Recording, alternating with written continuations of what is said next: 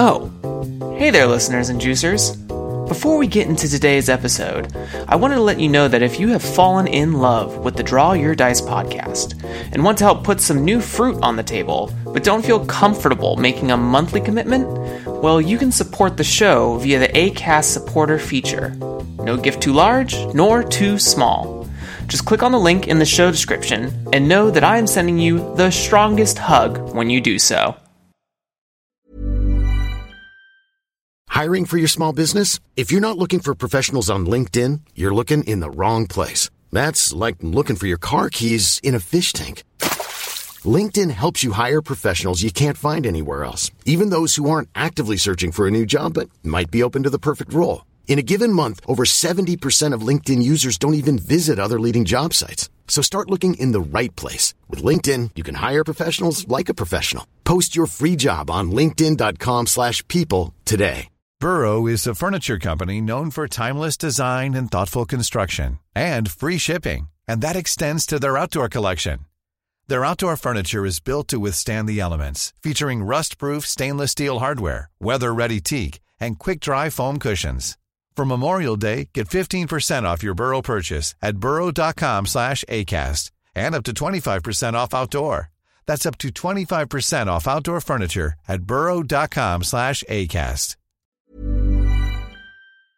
It exposed the design process as like, oh, it's not like this weird mysterious process that's like really, it's not like they go into the dungeon and like start brewing in a cauldron or anything. It's just a guy at a Google Doc just throwing words at a page. My name is Jeremy Gage, and welcome to the Draw Your Dice podcast. This is an educational show involving all things tabletop role-playing industry. Listen alongside me as we hear from creators, entrepreneurs, and supporters about their personal best practices, principles, and philosophies. I encourage anyone from the budding game designer to a seasoned publisher and everyone in between to sit down with us and enjoy today's episode. Hello, everyone. Thank you for coming to the Draw Your Dice podcast. My name is Jeremy Gage, and as always, you heard the intro. It is never about me. It is about the person I brought to you today.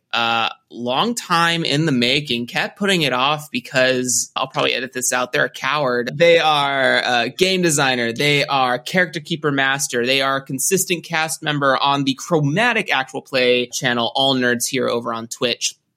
I would like to welcome to the show Kevin Nguyen. So glad to be here. I didn't get a script. I'm out here on my own. Unlike Jeremy, who prepared for this. Only Thank a little bit. Thank you so much for having me. Only because I asked. Kevin, just in case, I didn't say your last name truly correct, please say it again, but would you give a brief introduction to yourself, to the audience, excuse me, not to yourself. You already know who you are. Would you give an introduction to the people who are listening, who may not be aware of who you are? Please make sure to list any plugs where people can talk to you, find you, hire you for stuff. Let it rip, Beyblades. Yeah, I'm Kevin Nguyen. That's Nguyen. Pronouns I'm currently using he, him pronouns. You can find my game design work over at winconditions.com. That's Win like my last name, Nguyen, conditions.com. And you can see some of that work, including the game we're talking about today, Volley Boys, which is a No Dice, No Masters sort of high-Q inspired sports anime, but really the sport is secondary to all the friendship kind of game. And also other games like Bros at Gate Dock, which is a pirate game, which people like a lot. And you can also see some of my work in Unbreakable Volume 1, an Own Voices Asian anthology of adventures. The first Volume 1 was a 5e adventure anthology, but the next book coming out soon is Unbreakable Revolutions, which breaks away from the 5e template and includes adventures for Black Hack and that one heist game that everybody loves. Blades in the Dark? Blades in the Dark, yes. We did it. New game from Nevin Holmes, Gun and Slinger. Adventure for that as well. Wow. Hello. Somebody is busy behind the scenes, just in the shadows, pumping out all sorts of goodies. Well, I hope that this episode will bring Kevin into a greater light. Additionally, Kevin, as an icebreaker for the listeners, would you please walk us through sort of your journey into tabletop role-playing games, both like what got you into practicing doing role-play, improv, playing games, and then what was sort of like the first thing that got you to start muddling in the game design space? Yeah, the first blush I had that I can remember I had with tabletop role-playing games was playing D&D. I don't remember what edition it was. It was around the time that Lord of the Rings was coming out. Because I remember every player, including myself, basically made a Lord of the Rings character in that game. And it was god-awful. It was like one of the worst experiences of my life. Because my character, another player, a close friend of mine in high school, ended up just murdering the whole party, doing like some AoE bullshit and killing us all. And we were like, yeah, we're kind of good. We don't need to touch this anymore. We did that and we can move on. And then I didn't touch games again for another couple of years at least. And then Critical Role started streaming and I got into that. I started watching that. And then I started playing a couple 5e games. And then I started running some 5e games through Play by Post, which is a really fun experience, like doing that more slow burn and more like much more, it felt more story oriented because people had a lot more time to think about their dialogue and stuff. And like I felt, we were using 5e at that time because Critical Role was, and that was the big edition. And I started homebrewing some stuff because I started feeling kind of bumping up against the walls, myself and my players, of what 5e provided, like a lot of folks. So I homebrewed a lot of stuff, homebrewed a setting, homebrewed some classes, homebrewed some character options and things like that, monsters, as most like 5e GMs will do. And then I started seeing more and more like of these indie games, these non-5e games, and I saw like folks, some streamers that were streaming non-5e games, like designing on streams. And that like kind of like it exposed the design process as like, oh, it's not like this weird mysterious process that's like really, it's not like they go into the dungeon and like start brewing in a cauldron or anything. It's just a guy at a Google Doc just throwing words at a page. Mm-hmm. And then I was really upset at a job I had at the time working in a call center. And I just made this game, Scald Center, in which you play out being in one person. It's a 2-player game. One person is the caller, one person is the call center employee, and there's no way you can win. There's like it says that in the game because that's just the way call centers go. And from there, I started doing some more hacks, and then I felt like some hacks weren't really representing what I wanted. There was not enough ammo tracking and things like that. There's not enough resource management in some of those games, and a lot of them were not representative of the narratives and things I was interested with my identity. Like there was not a lot of like representation of like specifically my parent sister games Beyond the Boat, Before the Boats, and They Took Our War are their narratives that are focused on the Vietnam War but not on the American perspective. They're focused on the Vietnamese perspective of that conflict, and which is not a perspective that's really represented in English-based media so much, and I wanted to share that. So it's a lot of that, like finding these both mechanical and narrative sort of boundaries that I kept bumping up against. So I'm like, if somebody else isn't going to do it, I guess I will. Great. Are we done? That's a lot. Nobody made a volleyball game like I liked, the volleyball anime game I liked, so I made one. I love that. I loved it. I think I've been having a lot of conversations about like what does it mean to create diverse pieces of, what do I want to say? Play isn't necessarily the only word this applies to. It's also stuff like conceptual theory or kind of academic learning, right? In game form. Right. And, you know, a lot of people in the current, or at least what I'm exposed to, kind of I feel like it's this guarded conversation of like, we are demanding, you know, like getting diverse people hired over at Wizards of the Coast, right? Mm-hmm. That's cool and all, but one issue that I don't think a lot of people are thinking about is that no matter how many diverse or inclusive individuals Wizards of the Coast hire, Wizards of the Coast or even Hasbro will never be a black owned, black run. It'll never be it'll never be diverse company, because that's not what it's been built upon for the last 30 years, right? Or however many years it's been in existence. And so I am more of the mindset of like, I don't want to sit at someone else. Like, I don't want to sit at someone else's table. I don't care for it, because that's like asking for permission in a lot of ways, which we have a big rhetoric about of like, we don't need to ask permission to be places, but we are. I think there's some people that are like asking permission to be in an already established place of prestige so that they don't have to put in the work to make their own space. And what I love about where you're coming from with this is that like, I'm not seeing it, I'll do it. Like, I'll use my experience to get the space to start being created, right? You're putting in the legwork to show other people or to let people add on to what you're doing as well. And I think that's a very beautiful thing and a mindset I align with as well when I think about what I want to create going forward. So very cool stuff, Kevin. Do you still engage with D&D? This is not like a D&D dunk question. This is just like, you had a bad experience with it sort of through the early beginnings of your life. So is that something you still engage with currently today? I don't currently engage with it. I think 5e as a mechanical thing, it's fine if we acknowledge it as like the combat sim it kind of is, and less the narrative sim that people like pretend it's to be. And I would run it if people like really wanted to, but it's no longer going to be my first choice. And I don't like publicly ever want to promote it really, because I have a lot of issues with WotC and things and what they do in Hasbro.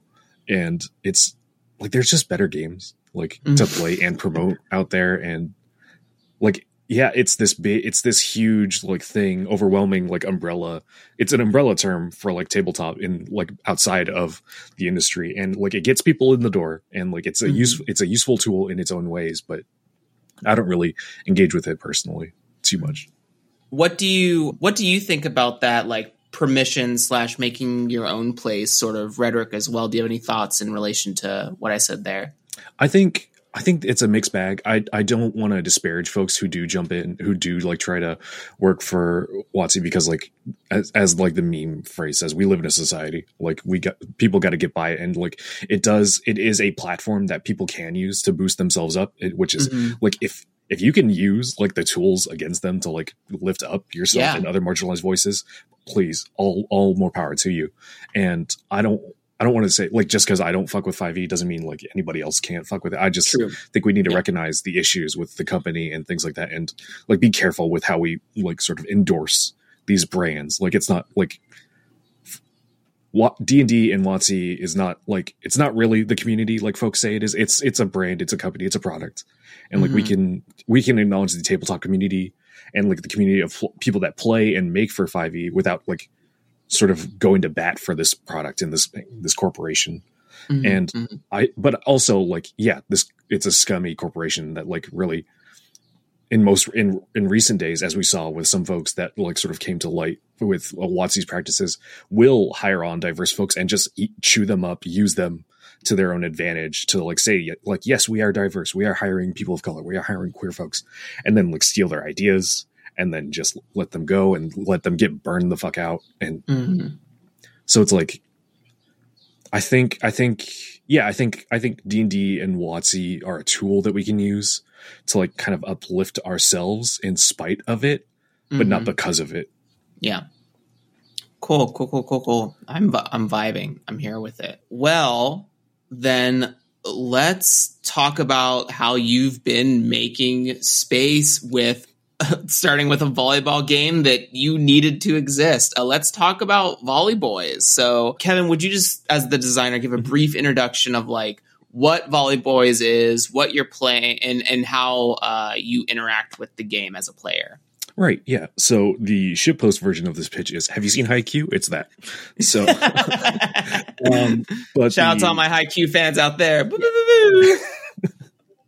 The less shitposty version of this is that it's a no dice, no masters built framework, which is token based and very more character forward than some other games like that we've mentioned on here might be. And it's the Volley Boys is about where you play out as high school high school students on a volleyball team.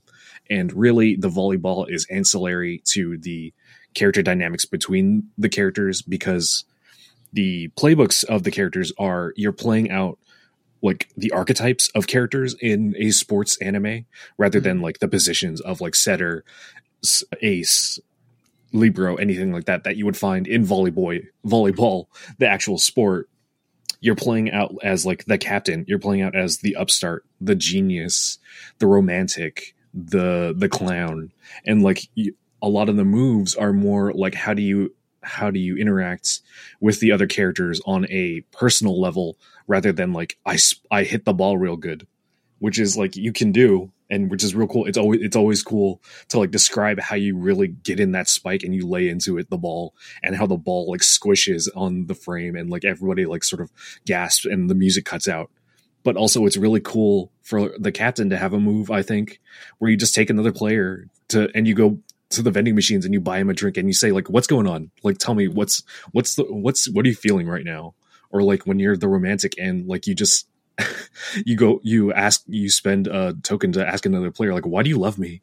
Like, what's, like, I think that's great. That's like the real juice. And like, that's really emblematic of sports anime, in my opinion, because the sports are almost like, they're just this catalyst for these character interactions more so than actually like the focus. It's still like a prominent role because it's still cool and sports are cool a lot of times, but it's like really the thing that's the juice for me in these narratives are the character interactions, which is what I wanted to emulate with this game.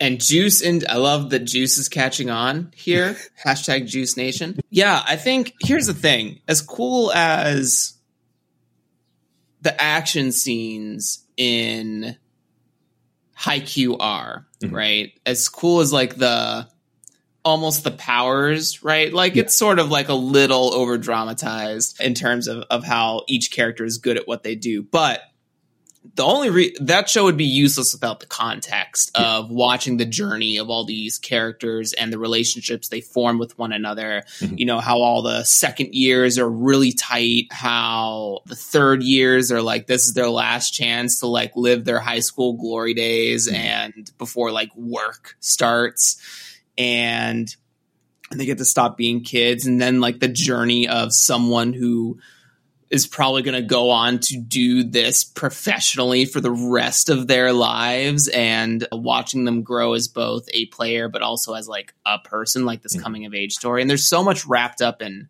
Haikyuu. Big recommend if no one's like, if you're listening to this and you haven't watched Haikyuu, if you want some nice, beautiful boy relationships, let's go. Let's go. I need it. Also some strangely very athletically built children, like children with 8-packs. Yeah. Fucking Daichi, dude. I've got high Daichi energy. I'm dad on the court. So let's talk about how, first, some things of like reactions that I really like about the game. I think the biggest thing that you sort of systemized a little bit, it doesn't like have a hard mechanic to it, but you have a specific paragraph in the book that talks about the audience and how when certain players are not engaged in the scene, they are the audience, right? Yes. And so what's really fascinating about that, and this is only fascinating to me because I come from sort of like a trad adventure background and like D&D, and I do love those sorts of games. Like I love the trad adventure games, Emberwind, D&D, God Blessed. Like I liked Dungeon World, I liked Iron Sworn, like that sort of stuff. But some of the time you get I can't call this like, this is a personal gripe. This isn't like a gripe at every table, so I should preface that. But you know, you get when it's not a character in a scene, they kind of check out. They're like catching up on their phone. They're not really engaged anymore.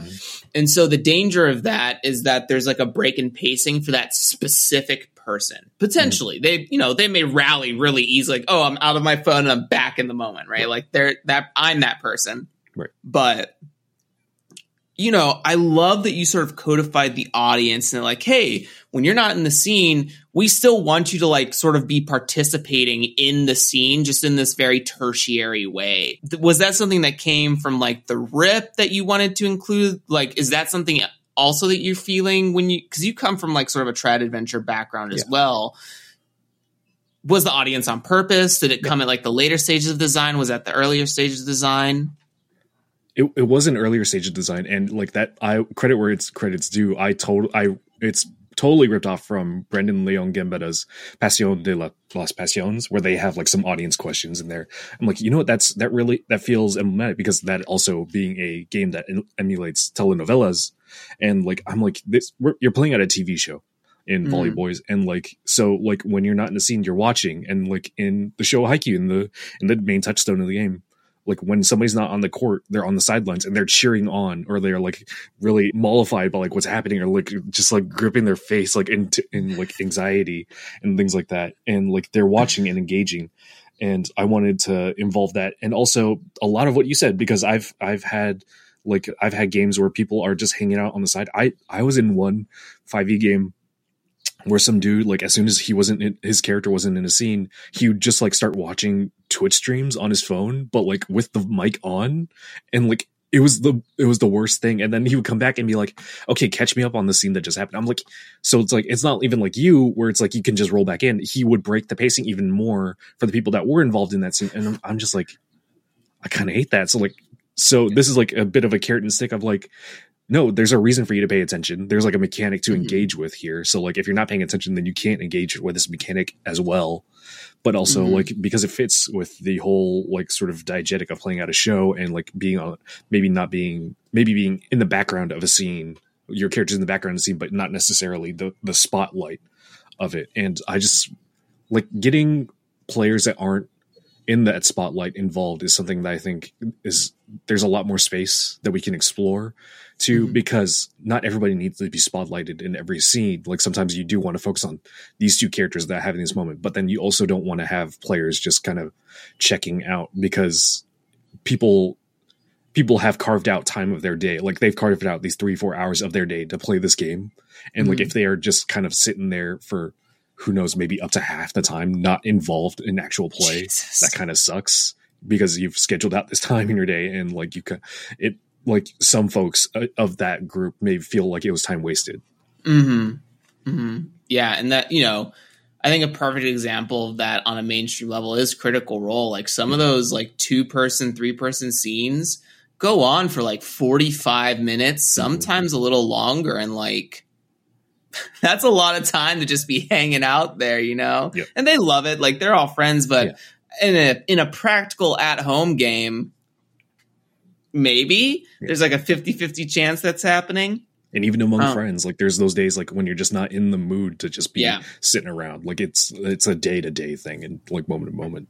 Yeah. I think the audience thing is so fascinating, and it really like sparks me as a designer, in that how can I codify things that allow people to keep the engagement going? Maybe not at like a heightened level, like being in the scene or having their own climax, but how can they assist with the climax so that and I think we've seen variations of this, in that when, like Devil's Bargains in Blades in the Dark is an example of this, right? That's still like an audience participation thing, but it's super optional. So I'm thinking about things that are much more like concrete to the benefit of all the players, right? Rather than just like when you can think of a good idea, like having those sort of hand holdings or scaffoldings to let people engage with that. I think the audience stuff is a triumph, and it's really smart. And also credit where credit's due. Brendan Leon Gambetta, come on the goddamn show. Okay. You hear me? let's book this thing. Let me just add Brendan right now. Just real fast live. Wait, do we do it? Hold on. I might actually do it.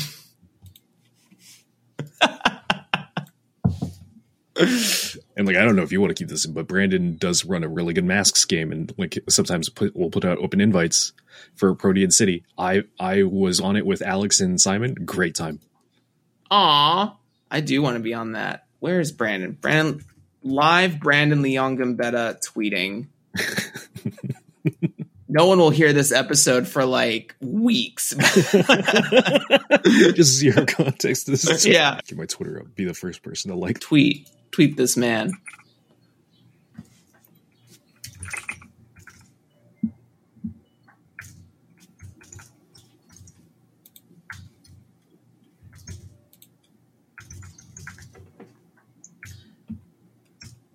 Whoops. I need to also at you. And like Passion's big release is coming up. I'm pretty sure. So good time.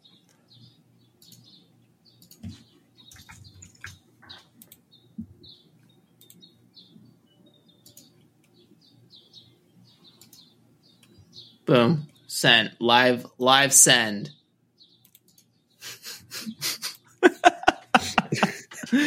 I know he listens to the show, so there's a good chance. Fan. Brandon Leon Gambetta.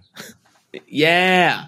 The BLM. But yeah, I think the audience stuff is wicked cool. And even in like a trad adventure thing, I see it like the other players could be the dungeon. The other players could be like reframing the terrible inspiration mechanic to actually be like almost a devil's bargain thing, but in the positive way for the other players who might like split the party for like a good reason, right? Like think about like use a bond from someone that is like miles across from you or in another city. And like, I don't know, there's just some cool unexplored tech there. I think not unexplored, but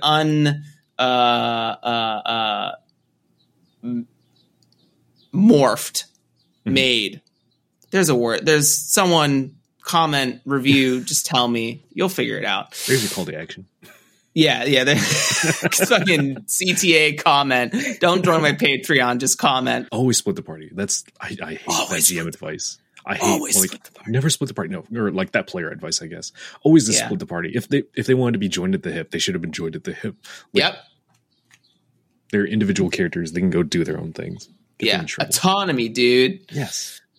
Fucking it reminds me of a meme of like it's the fucking template meme of like the crow and the pigeon. I don't know if you know what I'm talking about, but it's like the pigeon is this little like sweet innocent thing and the crow is like this overbearing character in the comic, and it's like, all right, the pigeon's the warlock and the crow is the rogue. And so the DM's like, everyone goes to sleep. The pigeon wakes up and goes, all right, I want to get up and like go off to the edge of the forest and talk to my patron. Crow immediately screams, I wasn't sleeping the entire time. I wake up. I drag the warlock back to bed. And the pigeon's just like, oh, that's the worst. It's the, I hope everyone can like handle that yelling. I'm sorry. I'm sorry about that.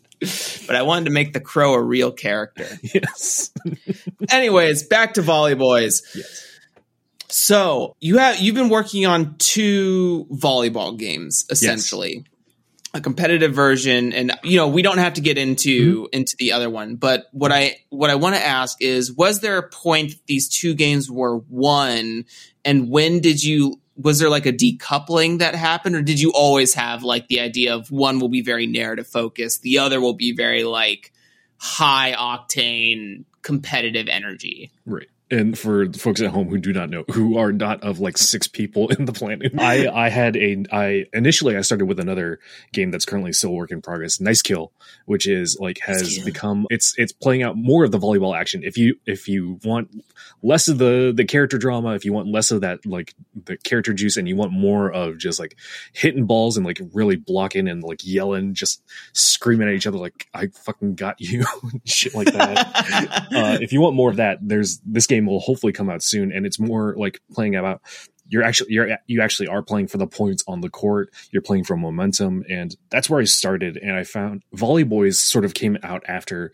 because I finally read a No Dice No Masters game. I read Orbital, which is sort of a riff on No Dice No Masters, and I got really inspired because I felt like it was really a lot of the tools they just like really clicked with my brain. I'm like, I had some of these like character stuff in Nice Kill, but they weren't super fleshed out. they definitely support the mechanics of that more sport play, but they weren't the focus or anything. And I was doing a rewatch of Haikyuu, and I was like, okay, I've kind of seen all these like actual court moments, and there's like a couple highlights that like will always hit really hard.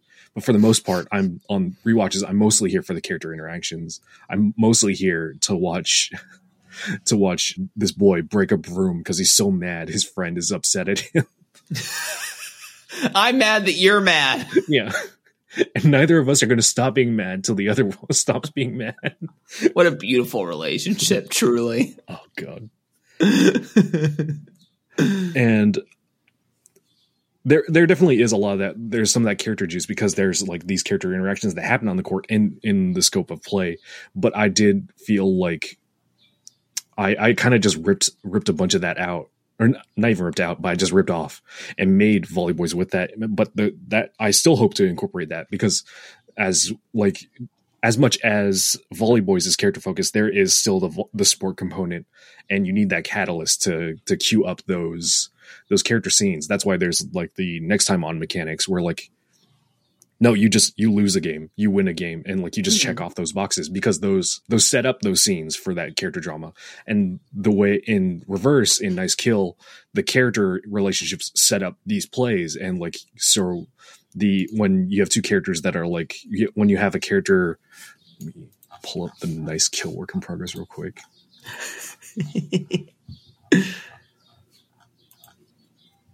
Yeah, when you have a character that is spiteful playing, they're playing in a way that like where because they're playing every point that the other team's ahead of you, they are more motivated out of spite to do better. But then they also are not playing as well with their other teammates because they're just focused on the other team. They're just focused on the score. They're not really focused on cooperating. They're very much like that bulldog character in Haikyuu. They're just like, they're lone wolf. They're not being a team player while they are like crushing it in this very narrow scope. They're not being a great team player. So in the long run, it's not great. And that character dynamic feeds into the play, like making moves to like spike the ball or block and things like that. So there is a back and forth. And like, while in Volley Boys, it's a lot more character centric, and in Nice Kill, it's a lot more sport centric. Neither can do without the other. I think it's just where the balance lies between. Do you envision a version of, because what's sounding interesting to me, and you know, feel free to have this idea for free, but it sounds like there's a potential for like how Blades in the Dark has a mission phase and a downtime phase. And I know that you subtly have both workings of character narrative and like a court narrative it built into both games, just at different intensities. There seems to be also like a couple, like, though they're decoupled, you could also maybe potentially recouple them and play out like, I think it'd be so fascinating to watch like an actual play where it's like 2 or 3 episodes of Volley Boys where you're sort of like doing character buildup. Maybe you opt out of doing any like game related prompts. And then like you go to game day and you play like sessions of Nice Kill. And you could also do like different teams. The only reason I'm thinking about this is because I talked with Chloe Fulminata, who wrote Our Minerva.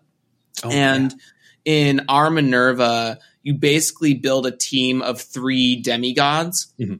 And they do some sort of like sport activity while slowly reminiscing about the childhood they never had.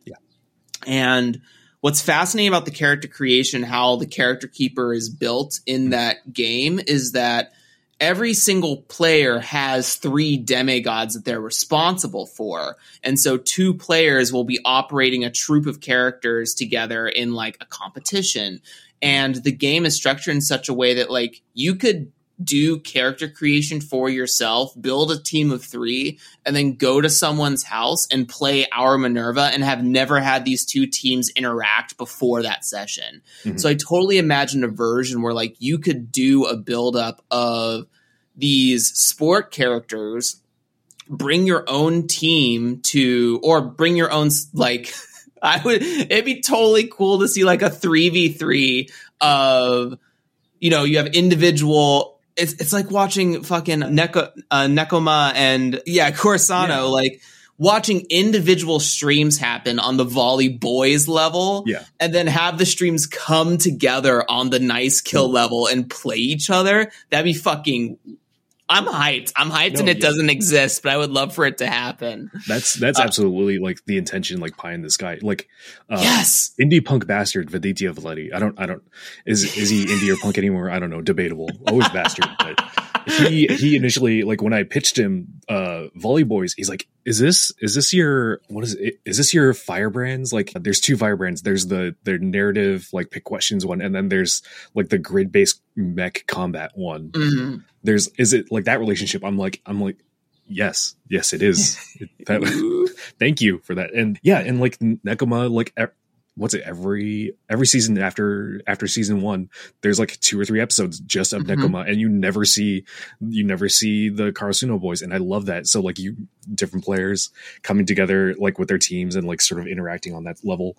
I do love that, and I have a couple of ideas for that kind of stuff. I have a different game or a different pair of games that are like related in that same way, where I would love to bring it to print, and I would love for like the first half of the book to be one game, and then you literally like flip the book 180 vertically, and then you have this other related game. So it's just the 2 games and the one booklet, and they're related, but you're flipping back and forth as you're playing these 2 different games. That'd be so. What would you? Was that like a modal game? Is that like what you would call that?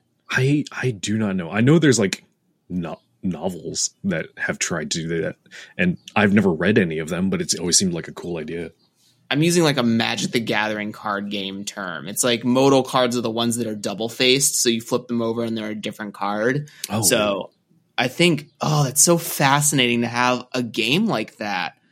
Like what would D&D be like if there was the combat simulator on one side, and then there is like a good narrative game that still like fits within the same theme setting elements. And then you just kind of like, when you feel the time is right, swapping between those two things. Cause that's what regular D&D is right now. It's like there's combat and then there's not combat. That's the game. That's like the loop, right? Yeah. Because as much as people say that combat is RP, nobody's really having these long drawn out discussions during RP as much as they claim to be and like to. Like it's just I roll my dice and I hit and like I go, and like maybe they'll yell out like some good one-liners, but really that's not the character juice. So they're in D&D there is this break of combat and character role play, and like just mechanically break those out. Yeah.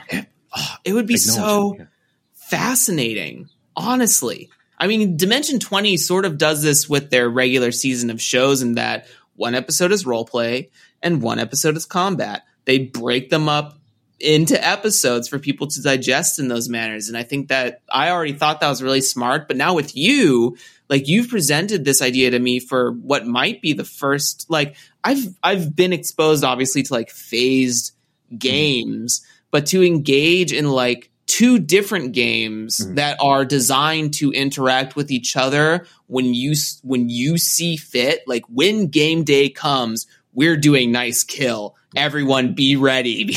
You know, like, because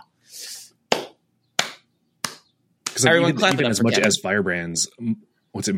Firebrands Mobile 0, and then Mobile Frame 0, and then I can't remember the other Firebrands games. As much as they are related, and you could like interact with them that way, I don't think I've ever heard of anybody actually sort of jumping in instead of doing the combat of the story focused game, jumping over to like Lego mech grids for the combat stuff, which would be cool. And I never hear people do. For Volley Boys, just to get sort of back into that lane of thinking. So this sort of came outside of after the effect of Nice Kill, and it's sort of like a decoupling of really strengthening the thematics of those games. And I guess this is more of a question for you as a designer. You've made quite a few products so far, or also that you're working on quite a few products. Oh, yeah. What is sort of like not only to make your own space in terms of your identity, but like what do you aim to create every time you set out to, like, what do you look for to capture? Because you talk about character juice, you talk about how, like, you said it a couple times, and it seems like it's something you love about characters. And I know that you had a lot of fun playing Pasión de las Pasiones with the other All Nerds crew. What makes you design the designs you're doing? Like, what are your design principles, I guess, is like at current? What are your like top 3 design principles when you're designing these games? I mean, the things I really aim for are like really trying to inject the most drama into any situation through the game, either be that through like presenting these narrative prompts or through mechanics. And like, what I think is dramatic may not everybody think is dramatic. I think resource tracking is dramatic. That's become like a meme of mine, like for folks who know me. But I do, like, there's like this tension of like that scene in Aliens, like when they're watching the ammo cannons go down. They're literally just looking at a screen, watching numbers go down. But like those numbers are like the difference between them living and them dying.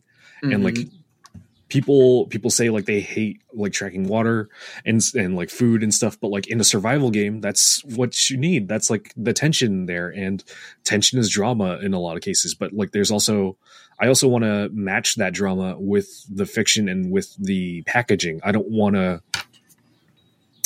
have not played Ryutama myself, but I know some folks who have gripes that like it's presented as this light and fanciful like sort of traveling drama and then they get bogged down by tracking water and things like that, where it's like that's not really the fantasy or the fiction that they want to engage with. So like there's this balance of balancing like dramatic sort or matching the drama to the packaging, and like sort of making sure that like they're all presented really clearly. I don't want to throw volley boys at somebody and say like, this is going to be hardcore. This is going to be like super intense mechanics. You're going to have to do like stoichiometry to figure out your success rates. And I don't know why. Chemistry was awful for me in high school. So deep Kevin brain just then. Yeah. And like I want games to be like a lot more, I guess I want them to be focused in both the drama and the fiction they present and the mechanics, and like making sure that both of those sort of meet the expectation of the people buying into the game or like coming into the game to play. Because I want while I want things to be like sort of idiosyncratic to my tastes, I don't want anybody to be like at least super thrown off by like what's there. I don't want it to feel like random. Like just, I don't want things to feel like they're thrown in just to be thrown in there. Mm-hmm. It sounds like there's a lot of, do you think that as you're building games like Volley Boys out, as opposed to Nice Kill, which is probably a little bit more, a little crunchier. Yeah. I'm making assumptions. I've not seen the game, but did you play tests? Yes, I'll spike some kids. Hello, Vid, I'm calling you out. Rue, where you at? I will dunk. Nevin, hello. The first playtest that I have like coming up, I will get you in there. Put me in, coach. I just need a juice box. It seems, yeah, I'm like 12 years old, ripped abs. Seems like there is a search for tension and really grabbing the high highs and the low lows of a narrative, yes. Right? Instead of like the, I don't want to say middling. Middling is not the right word. More like this. I think a lot of people try to capture like the meandering ebb and flow of high and low tension, in the sense of like, if we're talking a scale 1 to 10, everyone tries to stay within a 3, -3 range. And like, then they one time will hit like an 8, and then another time they'll hit a -6. Right. Whereas it sounds like for you, you're trying to capture you're trying to widen the waveform, like stretch it out. And then it sounds like you're trying to bounce back from like 8 to -7 to 5 to like -10 to 10 to like, and you're like trying to find those or extrapolate or distill those moments in drama to make that the focus, right? To make the drama the focus and the character growth rather than anything else that could be sort of like secondary or tertiary around that. And, as you memed, but also it's true, like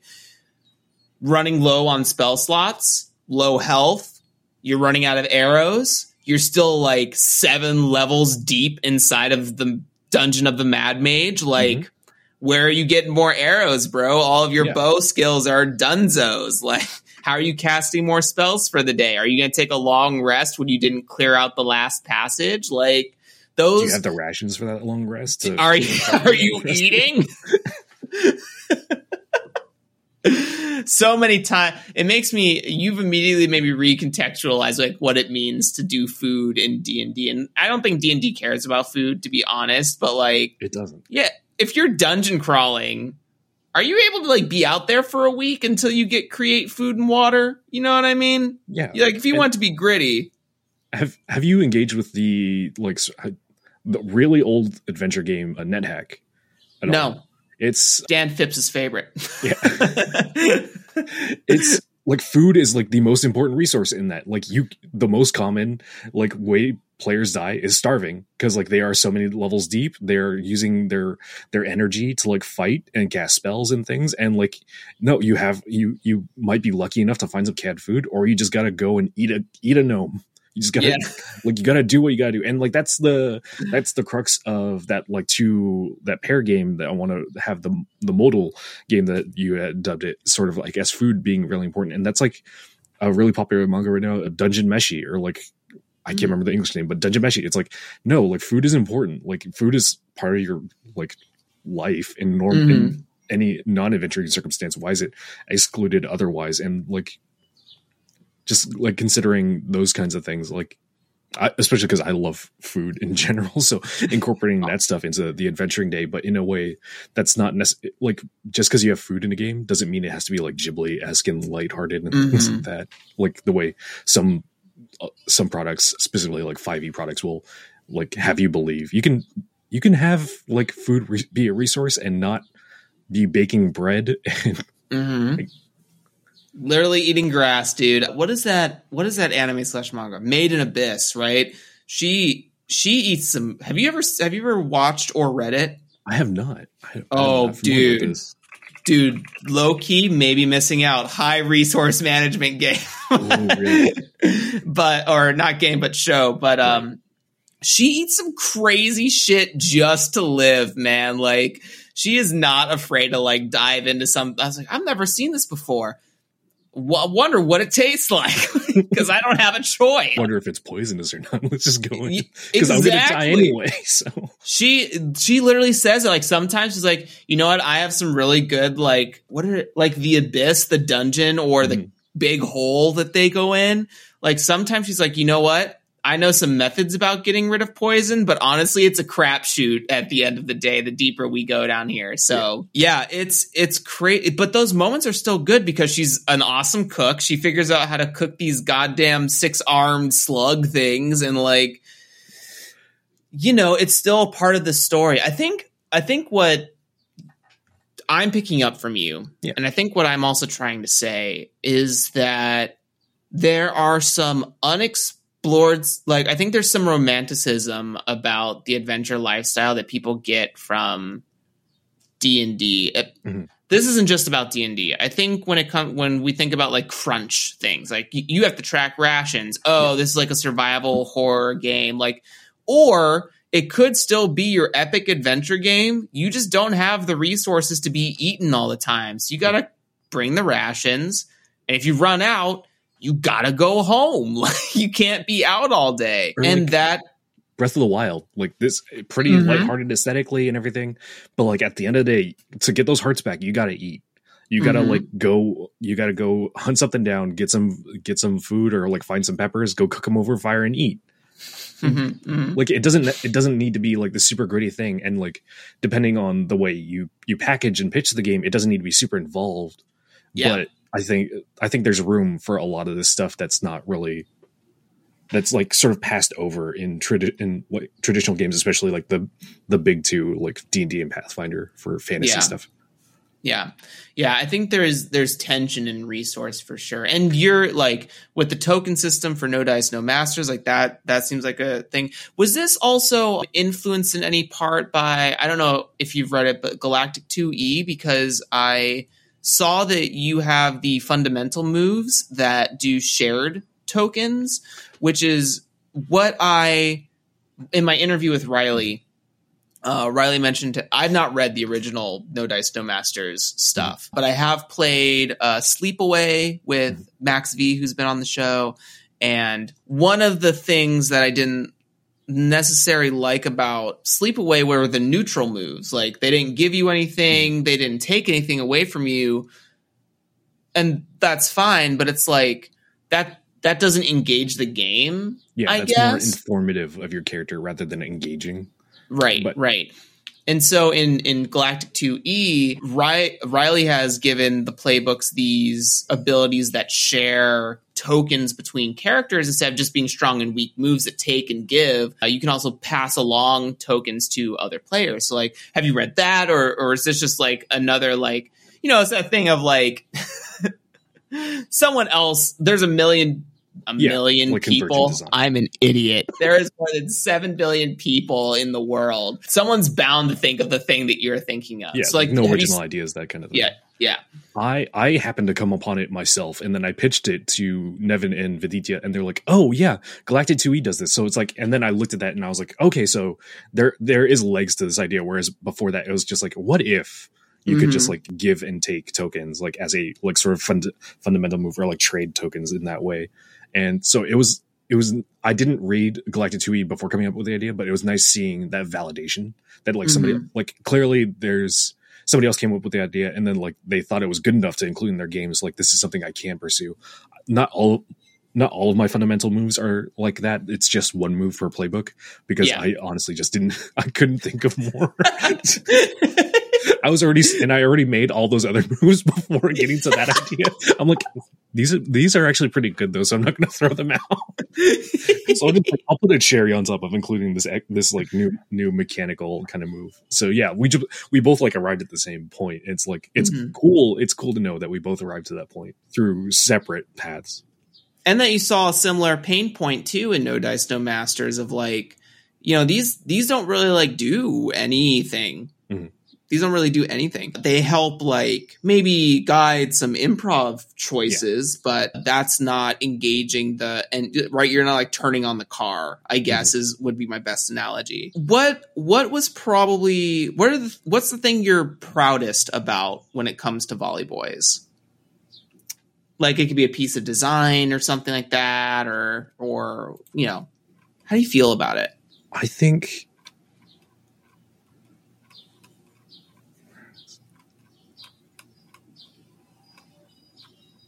take your time. Yeah, just scrolling through my own game real quick. Releases it, wipes it from memory. I need room for all the other ideas. Yeah. I'm only using 10%, dude. I think I'm really proud that I distilled a lot of these like greater archetypes of like sports anime into these playbooks, because I think I did them really well in like that they are evocative. They're both evocative, but they're not like they aren't so tight that like there's no room for people to make it their own character, because then there's that risk of like being too narrowly focused in playbooks that like it feels like everybody is playing the same character. Like it like every fucking, what the hell are they called? A lot can happen in 3 years, like a chatbot may be your new best friend. But what won't change? Needing health insurance. United Healthcare Tri-Term Medical Plans, underwritten by Golden Rule Insurance Company, offer flexible, budget-friendly coverage that lasts nearly 3 years in some states. Learn more at uh1.com. Hi, I'm Daniel, founder of Pretty Litter. Cats and cat owners deserve better than any old-fashioned litter. That's why I teamed up with scientists and veterinarians to create Pretty Litter. Its innovative crystal formula has superior odor control and weighs up to 80% less than clay litter. Pretty Litter even monitors health by changing colors to help detect early signs of potential illness. It's the world's smartest kitty litter. Go to prettylitter.com and use code ACAST for 20% off your first order and a free cat toy. Terms and conditions apply. See site for details. There's never been a faster or easier way to start your weight loss journey than with PlushCare. PlushCare accepts most insurance plans and gives you online access to board-certified physicians who can prescribe FDA-approved weight loss medications like Wegovy and Zepbound for those who qualify. Take charge of your health and speak with a board-certified physician about a weight loss plan that's right for you. Get started today at plushcare.com/weight loss. That's plushcare.com/weight loss. plushcare.com/weight loss. Burrow's furniture is built for the way you live. From ensuring easy assembly and disassembly to honoring highly requested new colors for their award-winning seating, they always have their customers in mind. Their modular seating is made out of durable materials to last and grow with you. And with Burrow, you always get fast, free shipping. Get up to 60% off during Burrow's Memorial Day sale at burrow.com/ACAST. That's burrow.com/ACAST. burrow.com/ACAST. What's the every swashbuckling rogue in 5e feels like every other swashbuckling rogue in 5e. Yes. Pretty much. Yeah. Whereas I think I made them I made these playbooks sort of evocative enough that you know exactly what kind of a character you're playing. But I think there's not much chance that unless you are specifically trying to emulate the character from Haikyuu, that it's mostly based on that two players with the same playbook would make the same character. Mm-hmm. I think I'm really proud of that. Then sort of that balance of sort of emulation versus sort of freedom, giving boundaries so that you're not feeling kind of lost, but also having them be good guides. Yeah, I agree. I think that it's fun. The little asterisk at the bottom of the genius is funny. Hey, if you read it, if you buy the game, you'll know what we're talking about, right? So go give them the $10. But yeah, I think that definitely it in D&D again. I try to aim to not make this channel a D&D dunk channel, so that not my intent. It is the biggest fucking thing in the room. It's if anyone were coming to listen to this, there's a good chance that using these to compare to if someone else is looking for a game out there. But it's like you say, a swashbuckler rogue is the same as another swashbuckler rogue. You're gonna focus on dexterity or whatever have you. You're gonna build out your constitution because you're gonna be melee. And people who I think there's also an interesting conversation of I built my swashbuckler rogue to be a strength swashbuckler. I just use a finesse weapon. I was you're still kind of doing the same thing. You're just trying to say that you put it in a different stat. Or I didn't make dex my highest because I want a clumsy swashbuckler rogue. Cool. Then you're choosing to play the game suboptimally, which I guess is fine for your table, but that's not playing the game, right? The game's not structured or built for you to do that. And you're just doing it out of defiance. So maybe there's something else you want to play. And really the thing that changes it is the layer on top of your original character concept, right? The thing that's different is my tiefling swashbuckler rogue versus my halfling swashbuckler rogue, right? Those are the differentiating parts, but that's on the player's leverage. Yeah. And so I think what's great about what you've done here is that, again, this is going to be a Haikyuu reference, so this is hard because for someone, this is a inclusive example, but oh shit, what is his name? Alba? No, that's the school's name. Yeah. You think what's Mikawa? Is that Kageyama's look up mentor rival person from Alba? Cool. Yeah. So they're both the geniuses. Like they're truly different geniuses though, in different ways. They're both great setters. One has like a disgusting spike, but the other has like a really reliable teammate. So like the way that they engage being a genius is wildly different because it has so much different dynamic when it's in reference to the environment and the story on the court. So I think you've done a really good job in allowing for that to happen. There's no like better way to put it. I was like, is there a more refined term to say this? No, I think it's really interesting that you've provided that so many different ways to like build out. It's not also just in like building the character. It's also about in like what prompts you choose to engage with all the time. Right. Like, because different players will have different like sort of ones they'll lean harder on. Exactly. Because not every genius may lean on like asking a rival, like, what can you teach me? Yeah, like some geniuses like will just be like, no, I can do this on my fucking own. I can fucking teach myself. What do you mean? What can I teach myself? What else is there left to learn? Yeah, I think it's about being dynamic, right? Like a lot of I'm like having a brain blast right now. A lot of D&D is static after creation, right? Like you're locked into being a rogue. And then the next dynamic choice, the final dynamic choice you get to make is your subclass. Now, someone might argue is like, well, what about feats or ability score increases? Those don't really like change the identity of the mechanisms that you're engaging with when it comes to the game. Whereas like in this, the very popular ones that most people will pick because they're the most mechanically optimized. Correct. Whereas in this, like it's more of a narrative base that says like you can change and drive your character based on the choices you make. Like we just said, the prompt of like, hey, what can you teach me? Like, I'm not that type of genius. What the fuck is his name again? Wakayu? Uyaka? Yeah. Oikawa, Jesus Christ, it is an O. I was like, where did W come from? He doesn't ask to learn from anybody. He doesn't give a shit. He's like, I'm just going to get good, dude. Right. Whereas Kageyama's like, you know what, I'm going to swallow my pride and ask everyone, like, how can I improve, right? The Mia twins and fucking Oikawa in of himself, right? And even in some cases, Suga also teaches him some stuff, whereas like that's just not Oikawa's way. In fact, he brings out the good in other people, and that's his genius way, right? Whereas Kageyama is trying to self-improve. Yep. So they're just so different, and you've executed that beautifully. I love this concept now that I'm thinking about, like, what is dynamic character growth? Like, what does that look like in a trad adventure space, right? Because that's my focus of design. So great. Wow. Powerful. And that's why I make the show. It's selfish for me to learn. There's no online course guru of like how to design a tabletop game. Maybe that'll be me one day, but maybe not. So I'm glad to have gurus like you on the show, Kevin. Oh. Yeah, you see how I slipped that in? You see that little compliment there? You like that? And I'm finding my hardest not to be self-deprecating response.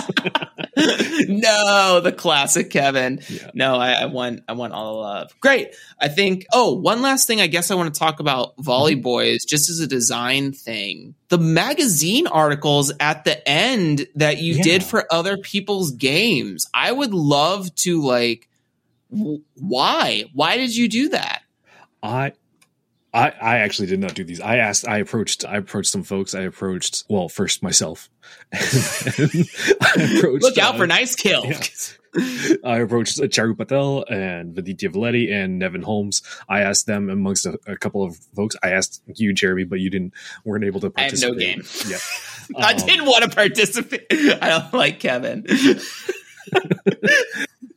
I asked some folks to make, if they were interested in making ads for their either current or upcoming projects, and I came to that because I was reading, like, the first time in a long time, I was reading a book, and it was just like a traditional fantasy novel, and at the end, it was just like the publishers advertising a bunch of other like books from their catalog, and like a little preview of a different game or a different book at the end. I was like, that's really neat. Why don't like tabletop games do that, especially in the indie space, especially like in PDFs where it doesn't cost us more to put more pages in a PDF.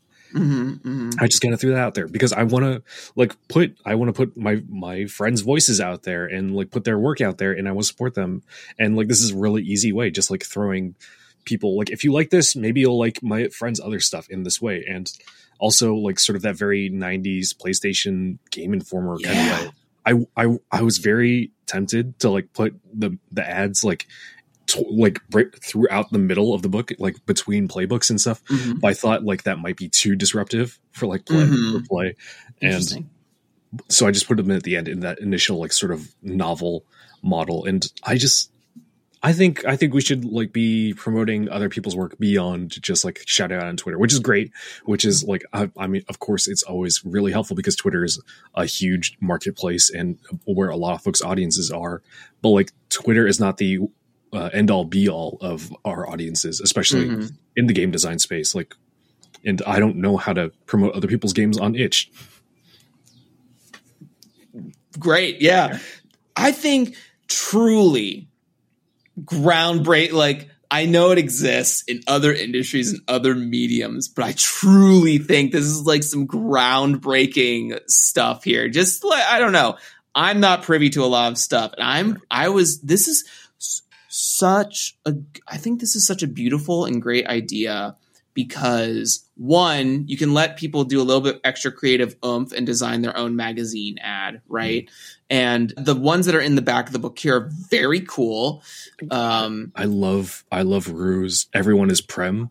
Like, yeah, she kind of like let me and a couple other folks in on her process as she was designing it, like showing the initial reference of the Bollywood movie poster that she was basing it on, and like sort of the like a couple different iterations with different text and things like that. I love this ad so much. It looks amazing to me. Oh man, it's like I think what a beautiful, and this, you know, we could apply this in a bunch of different business models, right? Like if we talk about something as large as Exalted Funeral or Evil Hat Productions or whatever, right? Like they could definitely, like, what if Blades in the Dark in like the back of the PDF or the front of the PDF? I think this would be, just thinking of like an entrepreneurial marketing mindset, these should be like in the front of the book because every time they open the PDF, they'll scroll through these. Whereas like if it's at the end, they'll probably never see these again, maybe. And that's not for you. That's for like anyone else who thinks about doing this. You do it your own goddamn way. If you want to put it in the middle of the book, also cool. But you know, what if like Blades in the Dark had a little ad, like, I can't tell you, I've only looked at like other Forge in the Dark products link on the site maybe 3 times over the course of me knowing it exists. Whereas like, what if I opened the book every time and was reminded that like Scum and Villainy exists or Band of Blades exists, right? Like if I'm looking for something different, these games are out there. And not just in like the print version, but the PDF version. And like the PDF version could be updated every once in a while with new ad space. And, you know, capitalism here, like my poisoned mind, but also like you could change up your ads every once in a while on a PDF. People like, I see a lot of like coming soons on here, but like when those games come out, those coming soons could change into actual like, hey, this game is out and found here, blah, blah, blah, blah, blah. Yeah. PDF form could just be a clickable hyperlink straight to the itch page. Yeah. Yes, Kevin. Yes. And so just as like a finishing nugget of this, I think it's and it's so nostalgic too. Like what you're talking about, the PlayStation magazines, like that's the first thing I thought of when I saw this is like all these clips for like different Square Enix games that are coming out. You know, the newest Final Fantasy VIII is being released and like the new Metal Gear Solid and fucking Ratchet and Clank, like all of those games I have like solid memories of walking through a Walmart, picking up the magazine, the PlayStation magazine, just riffing through and stealing the free CD that was inside. You monster. I was 8, dude. I don't give a fuck. I don't have any morals when you're 8 years old. You just do what you want. You're a scientist. But I think it's amazing. It's so cool and can also have like very cool resonant, like if you were to form your own, like the what is it? What are they called? Moonrat, Moonmouse, the Moonmouse conspiracy, the Moonrat conspiracy. I'm not familiar with this. they're like a game design troupe that like doesn't really heavily publicize themselves, but you'll know they're in a game because they say whenever you credit us in a game, put a little mouse icon next to us. Oh. And so like if it shows up, you know that one of them had a part to do in the game. And so wouldn't it be cool if like those were all linked together and like some, like, why doesn't our indie tabletop zine culture not adopt this already? Like they are magazines, right? And I know that exactly. Like some people are like, that's not what the culture is about. It's not about the capitalism. It's about going underneath the capitalism. But it's like, I don't know. This is a beautiful way to do it. This is a beautiful way to do it, to be like, I really like these people. I think they have really cool games. Mm-hmm. I want you to know about them. And you may not be on Twitter. You may not be on Itch, but you may really like volleyball. Got my game. Now you know these other 4 games exist. It's not like, and I didn't like sort of speak to that capitalism thing. I didn't come up to these people and say like, hey, I've got ad space. You want to buy ad space? I'm right. Like, no, like you are cool people. I know y'all really well. And I like your games and your games have influenced me. And I want to help like sort of return the favor by having you do more work and give it to me. On a deadline. But like, go ahead. No, you could go ahead. I was going to say like, this is also like maybe an even better way to do like the inspirations section of, I mean, it increases your page count. So maybe only PDFs, but like this would be such a cool way to do like, you know, this game was inspired by these other games. Here they are in like the back of the book as far as like their covers or something, right? I don't know what intellectual property permissions you need for something like that. But yeah, I think it's cool. I think it's a really cool visual medium and really engaging to get people to explore other titles. Mm-hmm. More Good so job, than Kevin. Like the touchstone, like as I always include my touchstones and things like that, and like sort of inspirations and people I credit, but like it's a little bit more engaging than just having like that like third page in your zine or your book of just like a wall of text that like kind of it like even for me having done them, it kind of reads as like the legal text at the beginning of any paperback. I kind of just like, oh, that's that page that I always see. I kind of just like, let me get into this. And also, like, what if you did a cool, like, collage thing for your touchstones of, like, just grabbing little again, intellectual property stuff. But, right. You know, if your game has a bunch of, like, novel references and movie references, like, what if you just had a collage page that had those movie posters or book covers? Like, you know, I'm not the person who's going to like read or watch every touchstone this game is based on. Mm-hmm. And I guess I could look them up myself, but like how cool would it be for someone who's new to the game to look through, see that page and be like, oh, I'm now getting a really good idea of like the atmosphere of what this game wants me to do, right? Like when I engage with it. So I think some visual stuff to do in books in that way could be really cool. And as far as I'm concerned, you're the pioneer of it. Never seen anyone else who's done it on an indie level. So I will accept that title because I have not seen it done anywhere else either. Hell yeah! Even within publishers, like you were saying, like Eagle Hat could easily like broadcast their own like other Fortunes of the Dark games. Like so, like you avoid intellectual property at all. Like I did. I advertised my coming related Nice Kill game. It's like it's simple, easy, straightforward. Yeah. Do it. Yeah. How much does it cost you? Probably nothing. It's probably the same cover you're going to use for the game and it's already done. Exactly. So.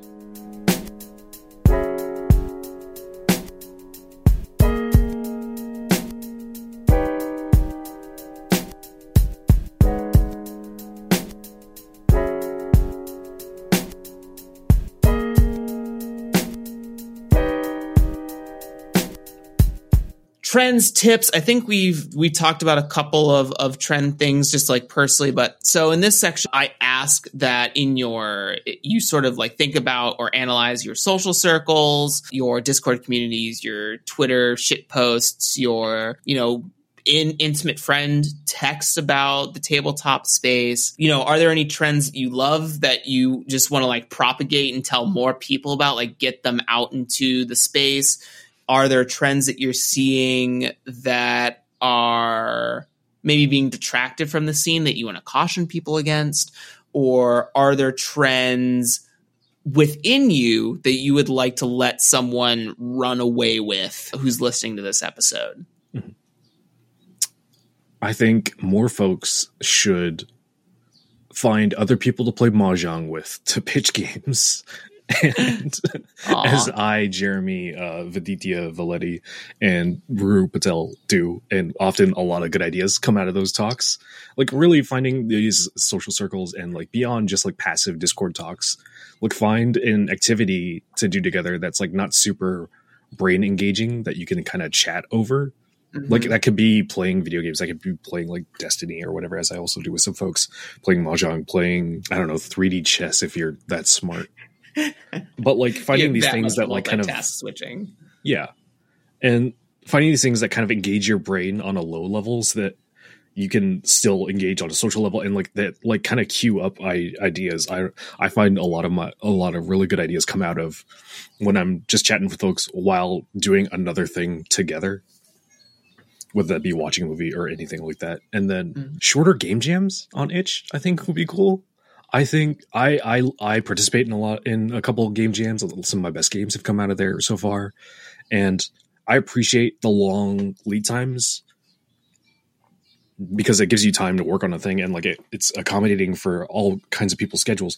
But I think there's also space in our space, especially the itch space, where a lot of these game jams I know of are being held for a lot tighter game jams, because the tighter game jam is going to let some messier work come out, and it's going to like constrain people not to put out as pretty a product and like a little bit more messy. And I think in having that tighter constraint, you get a little bit more creativity if you know you don't have the time to make a thing pretty, you might push yourself to make it more unique in a way. I think. I'd like to see just more jams like that. I might not be able to participate in them due to my schedule, but I'd like to see that become a secondary trend to like the current game jams trend that's going on. Mm-hmm. Yeah, I've yet to participate in a game jam, and I definitely do have the time to do that. So maybe that'll be my goal for next week, is find a game jam to be part of. But when I was in two things, when I was in college, I went to both theater school and then I also went to culinary school.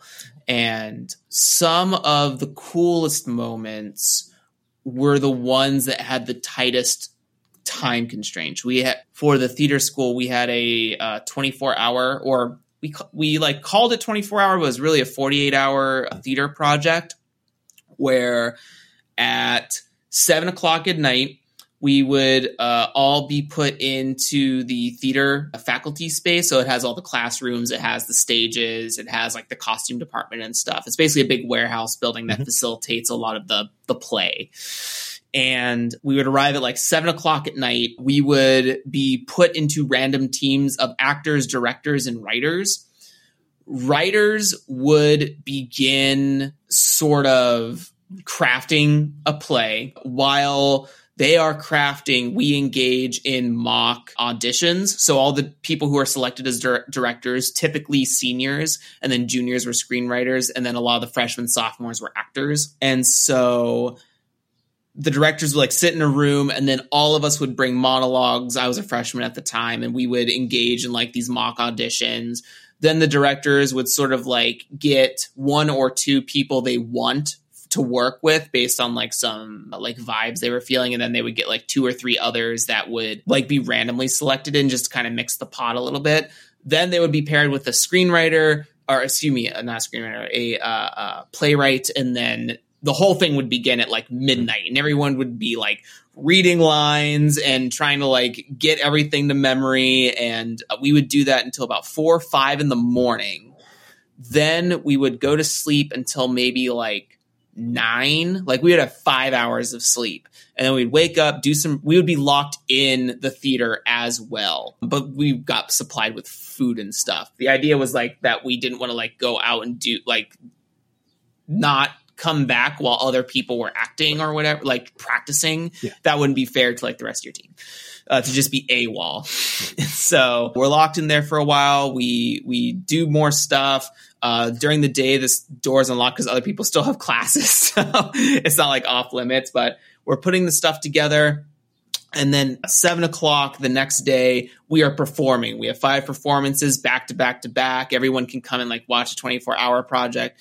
And it was like very cool. And like I've been in things where like productions have taken 6 weeks of rehearsal and then just are not as good. And then we would have like an Iron Chef thing at culinary. So very long-winded story that has me talking more than I would actually like in this particular section. But I think there is something really cool about like pushing yourself time-wise and not in a crunch way, but in like, this comes from like my productivity mind of what could you have done in an hour if you said that you only had an hour versus saying that like, oh, I have an hour today to write this whole paper or or something like that. Like, I don't know how to phrase that makes sense. Maybe I'm not communicating that well to the listener. I feel like you get me, but yeah, like putting restrictions on yourself so that you can find creative ways to work within those restrictions. Yes. It feels like, yeah. Yes, yeah. So yeah, I totally agree. Like a shorter game jam, like, hey, you have 48 hours, join it, do it, be done with it. And like, it's also faster on iteration. It's faster on failing. Like I feel like you learn faster in that environment because you can put your ash can out there, right? Can jam, and just like put that stuff out there, get people's feedback. And then if you really liked that project, you can work on it more after the jam. It doesn't disappear. Yeah, like focusing more on ideas as an end product for GMs instead of like a product is, I think, what I really want. And like this, I sort of, in retrospect, this is a lot like inspired by this one project I was lucky enough to work on that was inspired by a tweet Viditya made. I can't remember what the tweet was. It's something about Avatar, like the Last Airbender. And then Kazumi and Maria Misan sort of, and Adira, like all like kind of egged Viditya on. This is like really late at night on a Saturday or something. And like, they just decided like, okay, we're just going to start a Google Doc and make this fucking game, make this Avatar game. And a bunch of people just like said, like, can I jump in? And I jumped in, and like, it was like a dozen people just working on this Avatar game from like midnight Pacific to like 4 or 5 a.m. Pacific. And just like throwing ideas out in this Google Doc. And then it was a lot of really cool stuff. It was me engaging with a lot of these designers I didn't know at the time. And like, it wasn't really, there wasn't a said time limit or anything, but like we all kind of knew like it was kind of, if at least to me, it felt like this very ephemeral thing. But like, once people leave, they're probably not going to come back to this. And then out of that, like we all thought it was really good. And then out of that, Maria Misan on their Twitch, mariabumby.itch.io, put out Dual Natures, an Avatar inspired face off. And I think that's like one of the most creative projects I ever participated in. And that came out of a very game jam-esque environment that just came out of in response to a shitpost tweet with ETMA. I love that. How cool would that like 6-hour workshop like experience be, right? Like to just like randomly draw 5 people. Here's your prompt inside of a Google Doc link we'll give you. Go to fucking town. Like something like that is really like, I don't know. I like the energy of it. It's very like tingling. I think that is a beautiful trend to think about too. Just like thinking about shorter things, right? I think about like shorter campaigns, like when you do actual plays. I think about shorter iteration cycles. I think about like not trying to bite off more than you can chew at any one given time. Right. And doing things like very small increments very quickly, I think is more powerful than something you do on a longer stretch of time that you end up like sputtering out of and then feel sort of unfulfilled in because you didn't want to iterate on it. That gives you a lot more room to be like not room, I guess, but gives you opportunity to be a lot more focused and be a lot tighter. So like you just, there's this very specific theme or this very specific moment I want to hit. And like, I don't need 300 pages to do it. I can do it in 12, and like that's all I need, and I can do it in a weekend. And like getting that out and then doing a bunch of small projects that like really hit on these very specific things can be as fulfilling as having this long sort of epic thing. Like you like I have projects that are going to end up being longer, like sort of more trad fantasy games that I'm passionate about, but they do hit a different spot than a lot of these smaller, tighter games that I'm working on too. Mm-hmm. I think there's room for both in our industry. Yeah.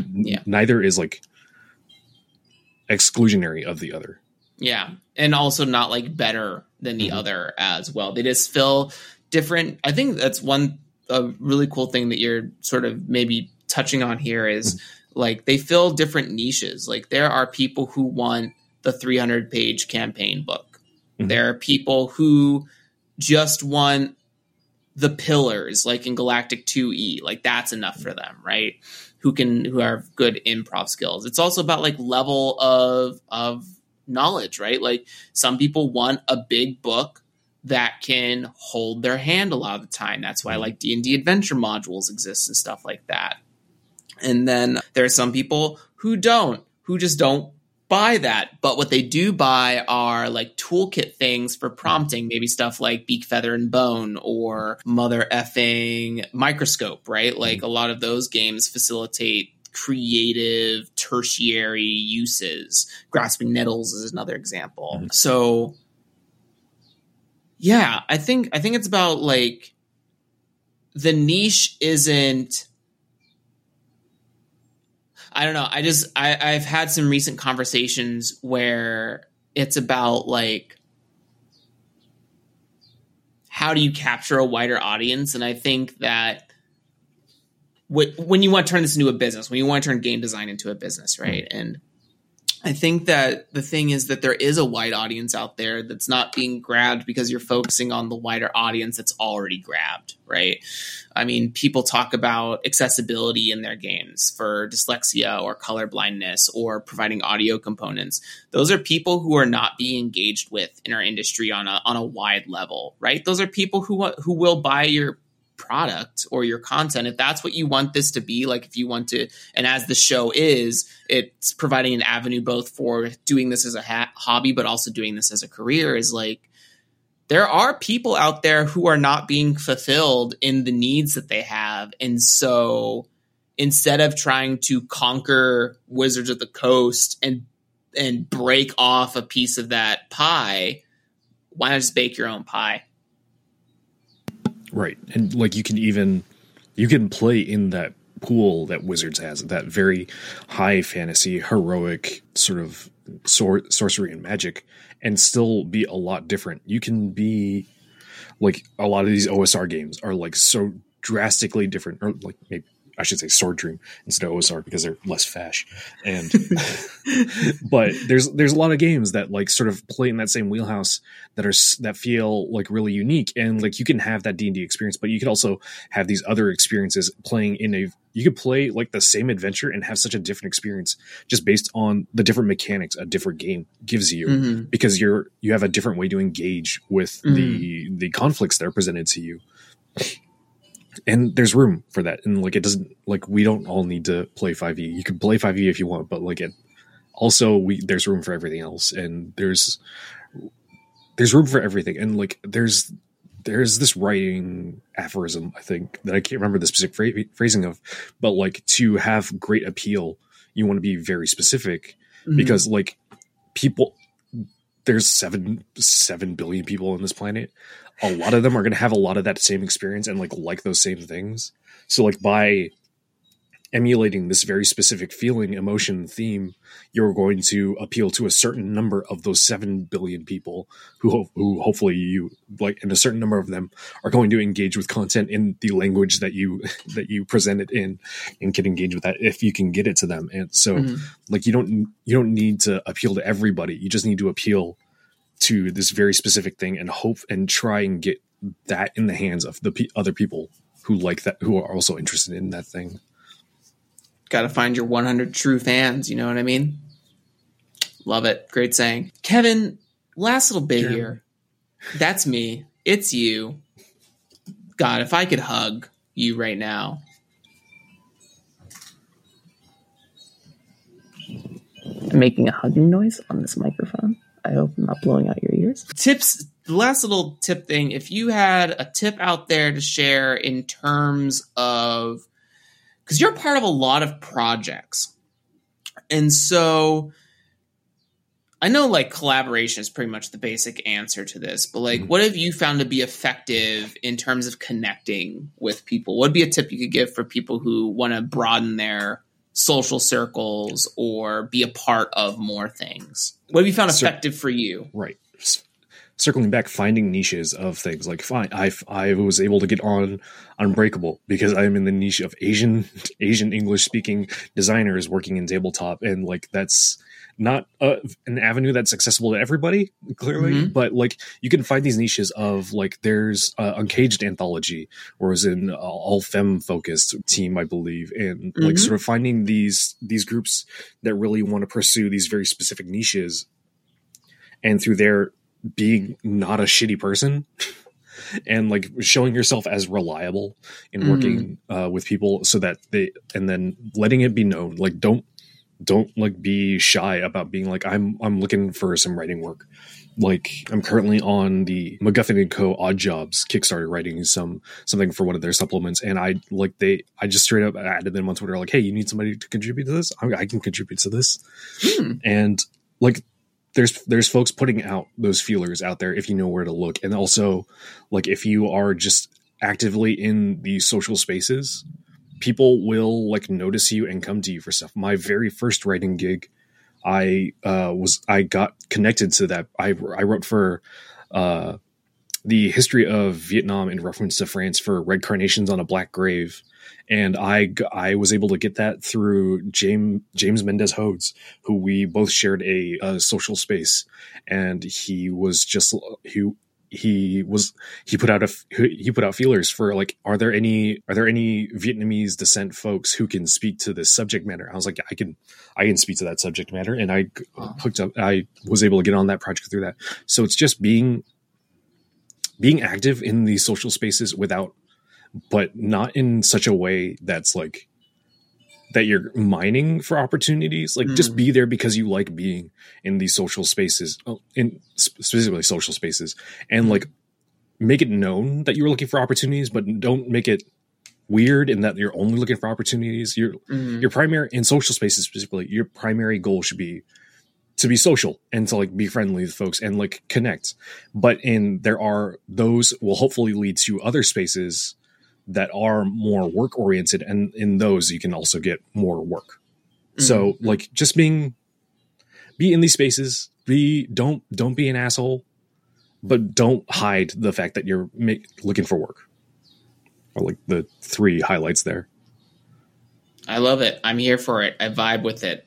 I'm engaging in that now. And so, yeah, I think, often on the show, we've had the advice of like, find social circles to be a part of. But I think it's also, I think what's missing from maybe that advice that you sort of put out here that I maybe never articulated or tried to articulate with other guests. Not that they didn't mean this. I don't want to, I'm not spitting on any other guests here. Please, I love every one of you. But I think something to add to that advice is like, be a part of the spaces that you want to be a part of, right? I think part of that past advice is like, be a part of spaces that you quote unquote need to be a part of. Like that's how it could feel, right?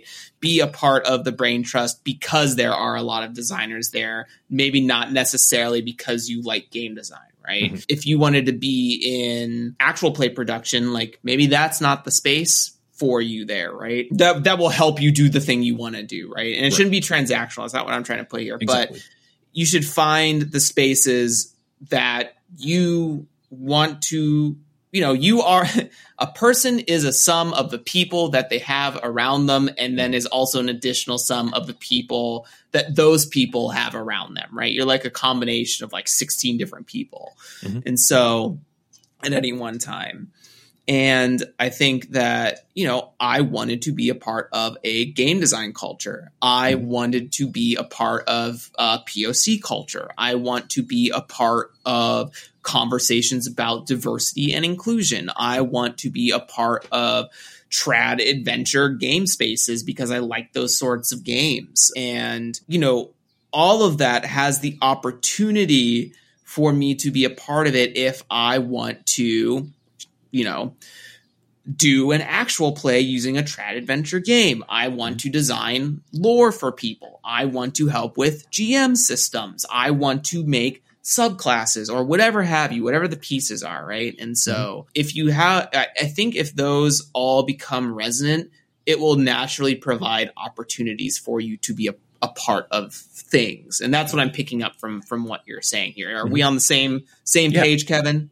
Yeah. And like, make sure you want to be in those spaces, not that you need to be in those spaces. Yes. There are like, yes, for some folks, this is like work and things, but also it is a lot of these spaces are very social, and like people will be very keen to pick up on if you're coming at this in a transactional manner, and like nobody wants that. Like regardless, like we can contract each other and like we can help each other out and work for each other, but specifically in social spaces like Discords, if you come in there and like only want to talk about your own stuff, only want to like mine other people for their ideas, and people will queue up on that, and like that's not acting in good faith of the space. And that's really it's bad form in like most spaces, especially in more socially oriented spaces.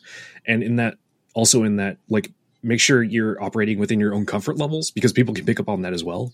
Like speaking for myself, I find it very difficult to engage in larger Discords. Like I joined the Brain Trust when it wasn't super. It had a big audience, but like it wasn't like it wasn't as busy as it currently is, and I could engage more then. But now it's become a little overwhelming for me. So now I'm more lurking in there and not really putting out as much, and I'm more spectating, and like that's just my comfort level, because I find it like I struggle to keep up in spaces that have a certain threshold of a large audience and people, and a certain threshold of activity, because just for personal reasons. So like make sure you're operating in your own comfort levels in all things, really, because your own comfort should be secondary only to like the comfort of like the planet. What a beautiful note to end on. Praise the planet. Kevin. Mother Nature, please. Thank you for being on the show, Kevin. It has been an absolute, I mean, we talk outside of this, but it's finally a pleasure to have you on the show, on the record. For everyone at home, Kevin, why don't you give a quick outro to yourself? Again, plug yourself, talk about things. Where can people find you, get to you? All these links will be in the show notes for your access listeners. I'm Kevin Nguyen. My pronouns are currently he, him. You can find my personal game work over on winconditions.com. That's Nguyen conditions.com, which will lead to an itch page, which includes Volley Boys, my latest release.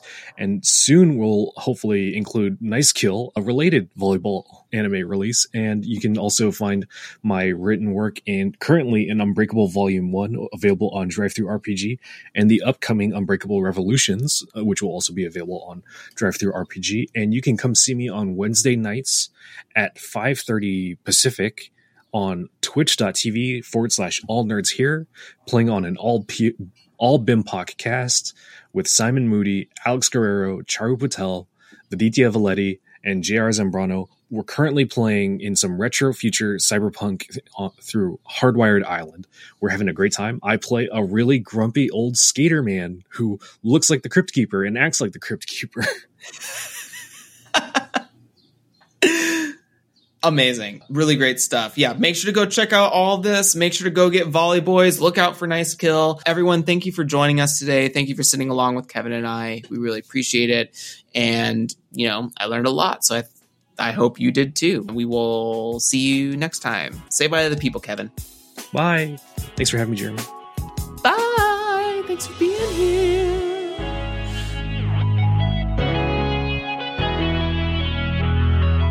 All right, that's a wrap. Thank you for taking the time to sit down and hang out with Kevin and I. We really appreciate it. You can find links and resources down below in the show notes, such as getting in touch with Kevin or other episodes with similar topics. If you want to be a part of the conversation, please come and join the community Discord server.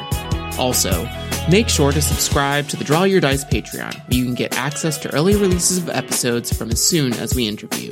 Thanks again for stopping by, and as always, I will catch you next time.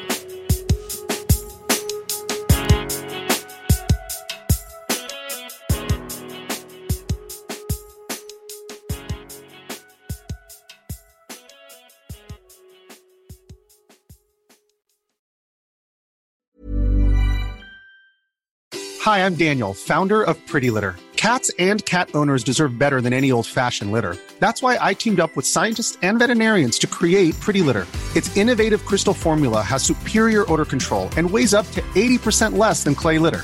Pretty Litter even monitors health by changing colors to help detect early signs of potential illness. It's the world's smartest kitty litter. Go to prettylitter.com and use code ACAST for 20% off your first order and a free cat toy. Terms and conditions apply. See site for details. Hi, I'm Daniel, founder of Pretty Litter. Did you know cats tend to hide symptoms of sickness and pain? I learned this the hard way after losing my cat, Gingy. So I created Pretty Litter, a health monitoring litter that helps detect early signs of illness by changing colors, saving you money and potentially your cat's life. Pretty Litter is veterinarian developed, and it's the easiest way to keep tabs on your fur baby's health right at home. Go to prettylitter.com and use code ACAST for 20% off your first order and a free cat toy. Terms and conditions apply. See site for details.